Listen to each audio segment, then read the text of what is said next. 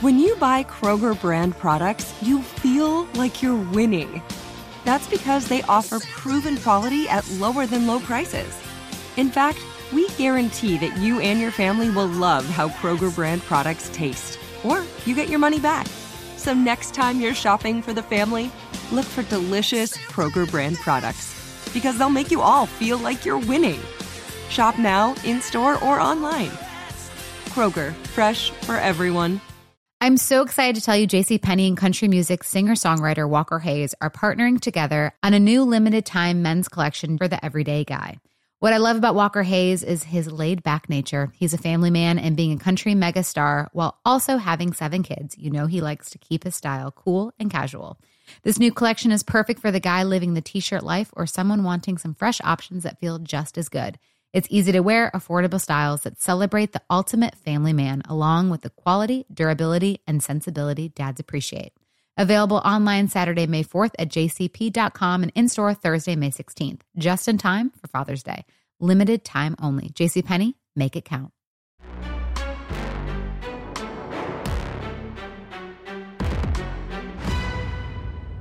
Hi, everybody. Welcome to another edition of Packers Unscripted from Packers.com. I am Mike Spofford, joined, as always, by my trusted colleague, Wes Hodkiewicz. We're coming to you here from our studios at Lambeau Field. Wes, week 1 in Minnesota did not go as the Packers had hoped. A 23-7 loss at US Bank Stadium.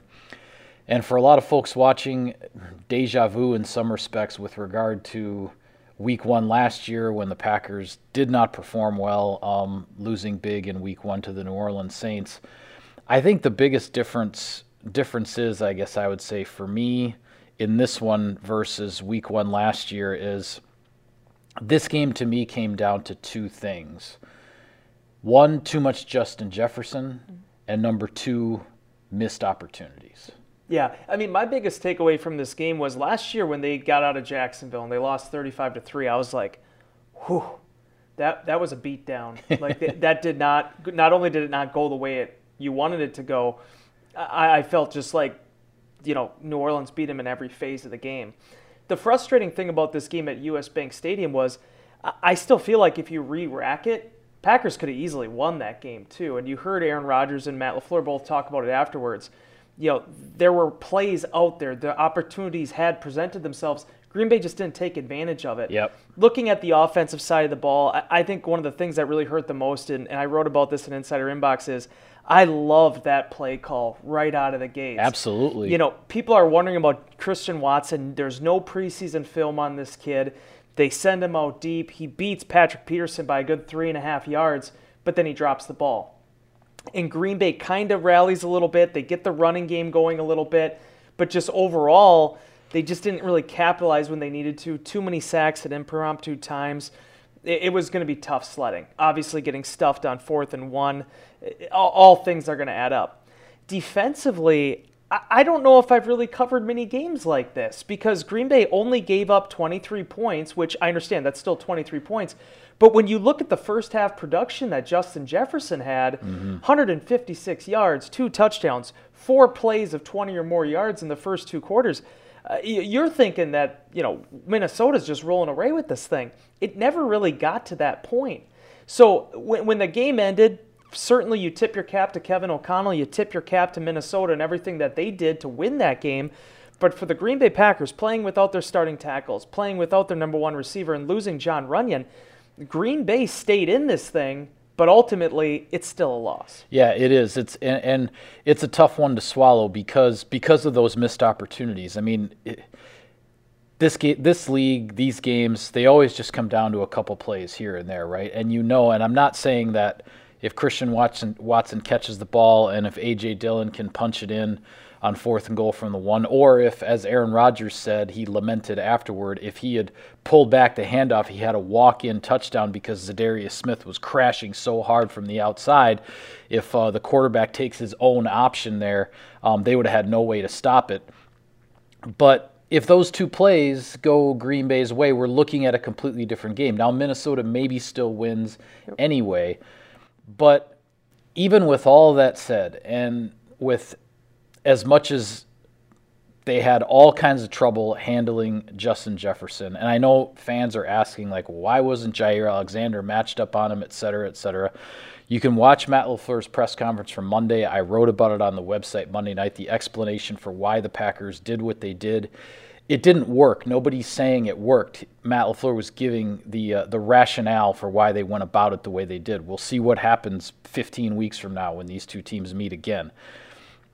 But for all of the trouble that they had, and as you mentioned, the big plays that Justin Jefferson had, there was a moment in the second half here where this game, it's 20-7, and the Packers have a first down. I want to say it was somewhere near midfield. 46, I think. Yeah, close to midfield with, early fourth quarter, I want to say at that point, with plenty of time on the clock where you're thinking, boy, of everything that's gone wrong, if you can put together this drive here and get the game to 20-14, you can try to forget about all that other stuff, but they still couldn't put it together. It was a game of fits and starts for the Packers offense and for that matter for the Packers defense as well. There were some really good moments, but the big explosive plays, particularly with Justin Jefferson, those are just gonna kill you in the long haul because they're so hard to rebound from, they're so hard to come back from, and ultimately it was just too much for the Packers to overcome. Yeah, and I think probably the maddening thing at the beginning of that fourth quarter is Danielle Hunter gets the sack of Rodgers, so they're facing 2nd and 19, but they actually were able to work their way through it. There's a coverage breakdown on Minnesota's behalf.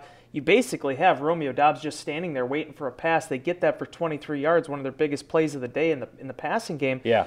And I thought that would have been a good opportunity. That's where they got to about midfield, Green Bay's 48. I thought that would have been a good time to really reset with the running game. And again, all this stuff is hindsight being 20/20, but right. that 7-play, 75-yard drive that they had before that got them on the board finally with the 2-yard A.J. Dillon touchdown run, that is what reminded me of what this Green Bay Packers offense really on paper we thought it was going to be and probably will still be at this point. 75 yards, 46 of those come through Aaron Jones and A.J. Dillon. A.J. Dillon mentioned even at that point that Jones breaks off that 29-yard run. He's pushing through everybody, his guys, their guys, referees. The guys, he's rumbling, stumbling all the way right down the field. And Jones and Dillon said to him, he's like, you just jolted our entire roster. Yeah. And the game was different offensively for Green Bay after that, but Green Bay didn't get back to the running game. Jones only carried it 5 times, and that was one of the things that Matt LaFleur really lamented. On the other side of the field, Dalvin Cook wasn't nearly as dynamic, but he was able to put them in first down, second down, favorable situations, and then really Kirk Cousins just took it from there. Hey guys, this is Matt Jones, Drew Franklin from the Fade This podcast. We got a great episode coming up, picks in all the sports, football, basketball, we do them all, but here's a preview of this week's episode. Do you think it's more embarrassing to dye your hair or to have hair plugs?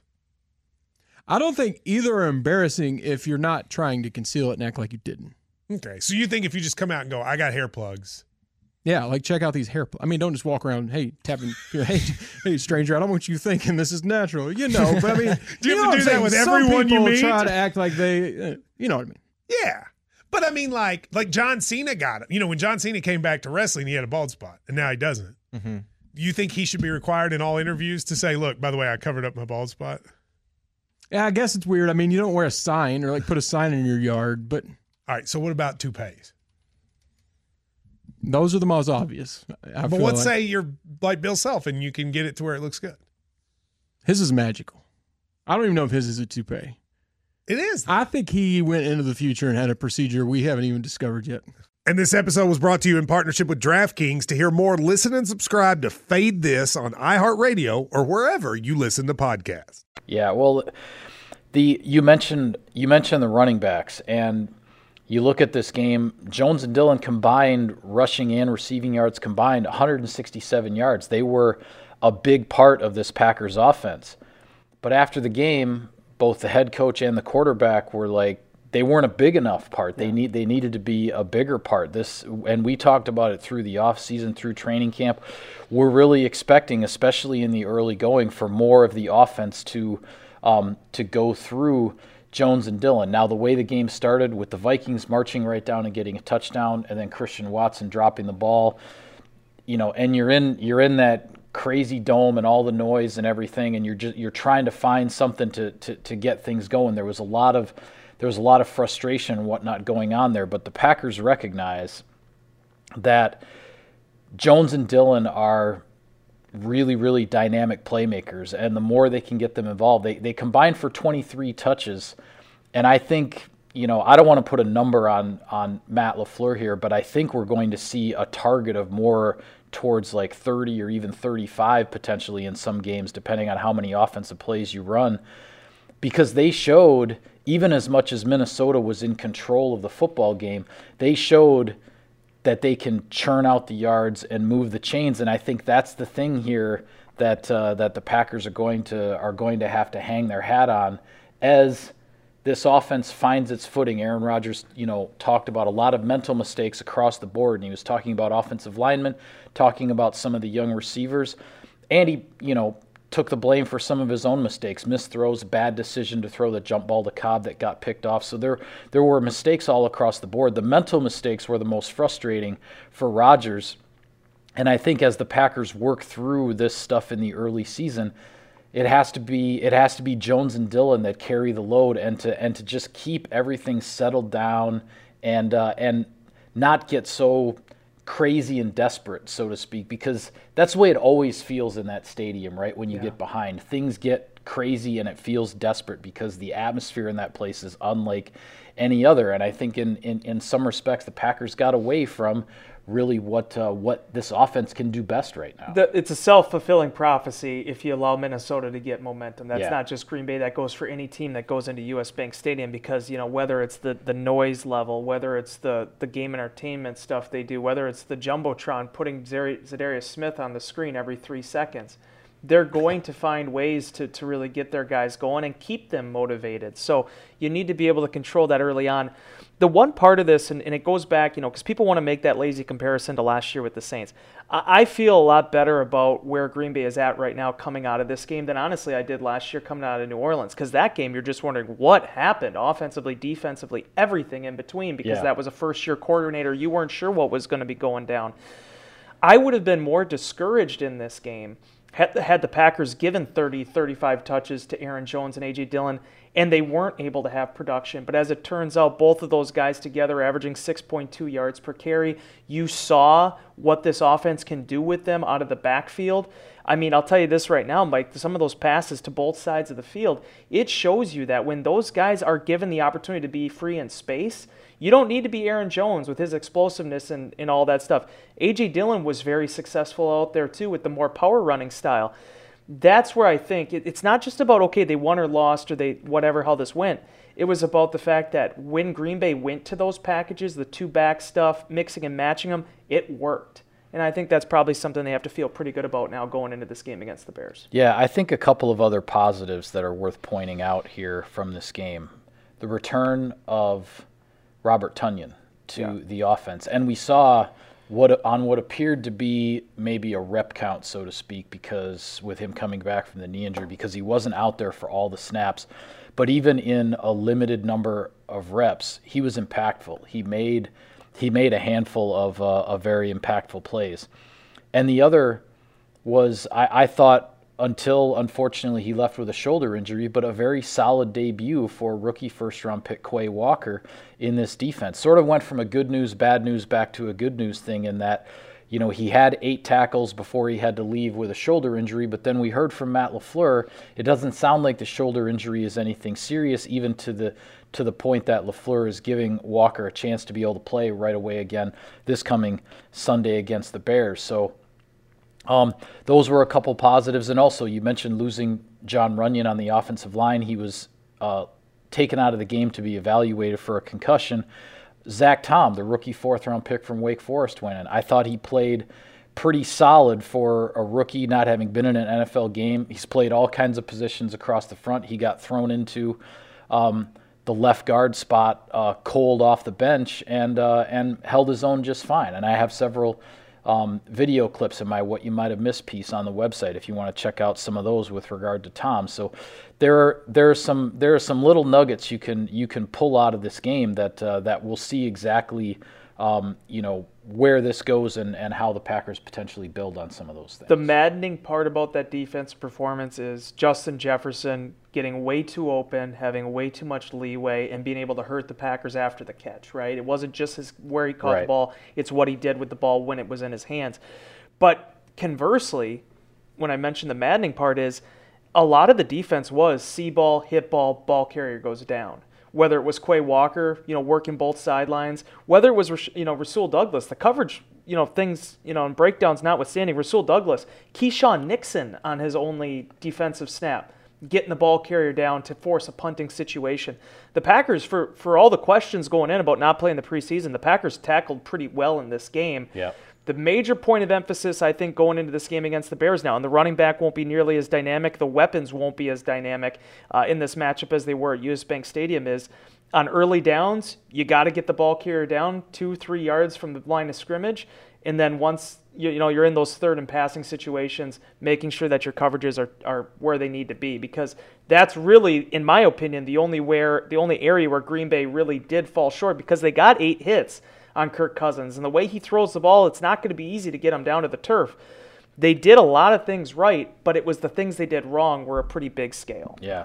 Well, you mentioned the Bears are coming up here week 2. I want to get to that in just a second, but first some sponsor business. Sirius XM NFL Radio delivers hard-hitting analysis and up-to-the-minute NFL news that true football fanatics need 24/7, 365. And at Cousins Subs, we have something for everyone, like our Wisconsin cheese curds, mac and cheese, golden fries, and creamy shakes, all paired with your favorite sub or sub in a bowl. Cousins Subs, 50 years of better.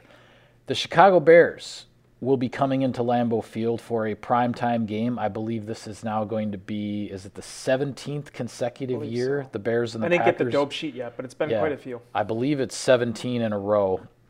17 years in a row, the Packers and Bears will be playing a primetime game. This one will be the home opener for Green Bay, Lambeau Field, Sunday Night Football. And the Bears are coming in a surprising 1-0, although I'll say this, that when I saw what the weather was doing in Chicago on Sunday, suddenly, that game, Bears and 49ers, it was all bets are off, because that field turned into a swamp, a quagmire. Game plans and everything else just get thrown out the window. It's a matter of survival, protect the football, make the plays you can. And at the end of the day, the Bears made a heck of a lot more on both sides of the ball than the 49ers did, and Chicago's going to come to Lambeau Field at 1-0. Yeah, the Bears just didn't make mistakes, and San Francisco did. That's really what this came down to. And in a game like that, when you do fall behind and you can't really trust the passing game anymore, that's when all the balls kind of get thrown up in the air. The one thing I took away from this game, Mike, especially after watching some of the highlights of it, because this is going to come off as a diss, and I don't want it to come off that way. The way they ran their offense with Justin Fields reminded me a lot of what Mitchell Trubisky did in 2018, which is where it's not a traditional passing offense. They didn't necessarily have a very good day on the ground, but they found ways to move the football enough while leaning on their defense to get stops. That, in a lot of ways, I think is really the recipe here for Fields coming on. That's how the Bears won the NFC North in 2018. That is exactly what they did that entire season. That formula that you just mentioned. Yeah, and Fields, wasn't overly dynamic as a runner, but I just felt like you saw. Just watch any of the clips on any of the websites. Go to NFL.com. You see the way guys rallied around him. There was an energy with that football team and with those fans that were there during that monsoon. So they're going to come in, as Matt LaFleur said, they're going to be feeling pretty good about themselves and feeling like Matt Eberflus and the direction they're heading is in a good direction. But that being said, we need to remember when you look at where these power rankings were at the beginning of the season, the fact that not a lot of people were standing behind the Bears here. There still, in my opinion, is a very big discrepancy between the two talent levels of this team, certainly from an experience standpoint. Now, you can't rest on that. You have to perform. But I think the key for Green Bay really was making sure on Monday, okay, here's everything we did wrong. Here's everything we need to change to be able to get to be the team we want, and understanding that you're going to be facing a different type of opponent on Sunday night, and you're going to be doing it in front of your home opening crowd. Yeah, I think the Packers, with everything that went wrong in Minnesota, I think the Packers are good. The message this week for the Packers, and this is, as you said, it's not a diss against the Bears, but it's where the Packers are right now. This game coming up Sunday night is not going to be about what the Bears do. It's going to be about the Packers getting back to doing what they do well. They know they had coverage breakdowns and miscommunications and stuff that aren't acceptable and are very, very frustrating. And they had the mental mistakes as well as physical mistakes on offense that cost them. The Packers are going to go into this week feeling like if they clean up their own house, so to speak, and you're playing at home in prime time in front of your own fans, that they should be able to take care of business here, and that's not a knock against the Bears at all. But this Bears team is going to come into Lambeau Field fired up. Their new head coach is 1-0, and he's like, all right, let's ride this as long as we can. Yeah, and that's why you do have to throw out all of those power rankings, everything, because when you have a guy like Fields that guys are energized about, and let's give the young man credit. In a game of these young quarterbacks, he made plays Trey Lance didn't. Yep. And that's why the Bears ultimately won. They controlled their own destiny. And when you saw when they had that 9-point lead in the fourth quarter, what they were able to do with it, how the tempo of the game changed. And realistically, I said it from day one, Mike, the first Unscripted we did, the Bears are going to go as far as this young man takes them. They really are. And for them to get that win out of the gate when I think a lot of people were counting them out against the San Francisco team that has huge expectations for this season, that's going to definitely be a feather in their cap. That's going to give them some swagger going into this matchup. Getting ready to take on spring? Make your first move with the reliable performance and power of Steel battery tools. From hedge trimmers and mowers to string trimmers and more, right now you can save $50 on select battery tool sets. Real Steel. Offer valid on select AK system sets through June 16, 2024. See participating retailer for details. Yeah, well, aside from the quagmire at Soldier Field, there was a lot of other wild and wacky stuff going on in week one in the NFL, which always happens on the season opening weekend every year. We saw the Lions lose in what turned into a shootout at Ford Field against the Eagles, a team that is now very much the favorite in the NFC East with Dak Prescott dealing with thumb surgery for the Cowboys.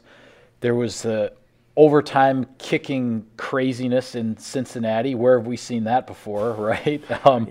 Yeah. And also in that game, you had a significant injury to T.J. Watt from the Pittsburgh Steelers, and the prognosis there with the pectoral muscle somewhat up in the air.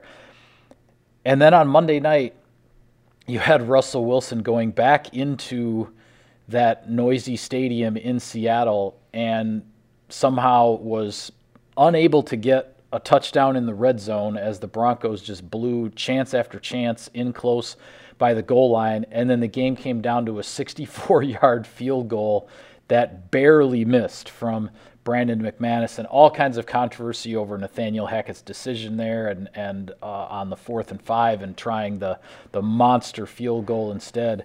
But pretty much par for the course for week one in the NFL, right? I mean, these are the way the storylines of seasons begin all the time. Well, and let's be honest too. I mean, it's never too early to talk about playoffs, right?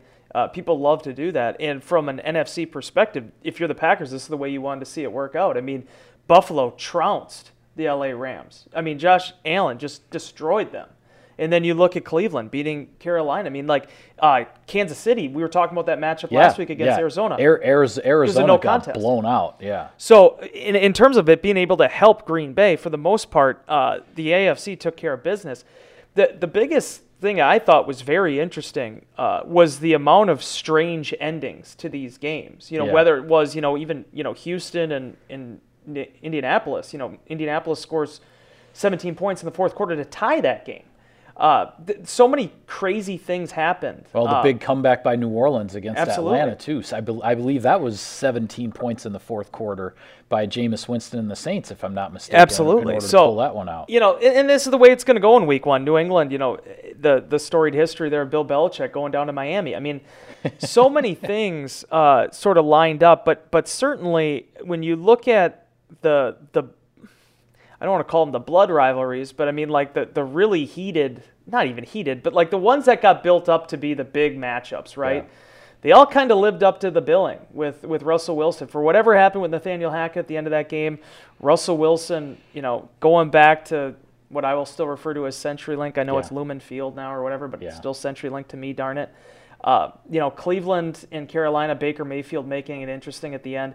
I felt like from a pure entertainment standpoint, week one definitely lived up to the hype. Yeah, there's no question about it. And we will talk more about week two matchups and what's on the docket and more about the Chicago Bears, the Packers' week two opponent, on our next show. But for now, we're going to call it a wrap on this edition of Packers Unscripted. Be sure to follow all of our coverage of the team on Packers.com. For Wes, I'm Mike. Thanks for tuning in, everybody. See you next time. I'm so excited to tell you JCPenney and country music singer-songwriter Walker Hayes are partnering together on a new limited-time men's collection for the everyday guy. What I love about Walker Hayes is his laid-back nature. He's a family man, and being a country megastar while also having 7 kids, he likes to keep his style cool and casual. This new collection is perfect for the guy living the t-shirt life or someone wanting some fresh options that feel just as good. It's easy to wear, affordable styles that celebrate the ultimate family man, along with the quality, durability, and sensibility dads appreciate. Available online Saturday, May 4th at jcp.com and in-store Thursday, May 16th, just in time for Father's Day. Limited time only. JCPenney, make it count. Getting ready to take on spring? Make your first move with the reliable performance and power of Steel battery tools. From hedge trimmers and mowers to string trimmers and more, right now you can save $50 on select battery tool sets. Real Steel. Offer valid on select AK system sets through June 16, 2024. See participating retailer for details.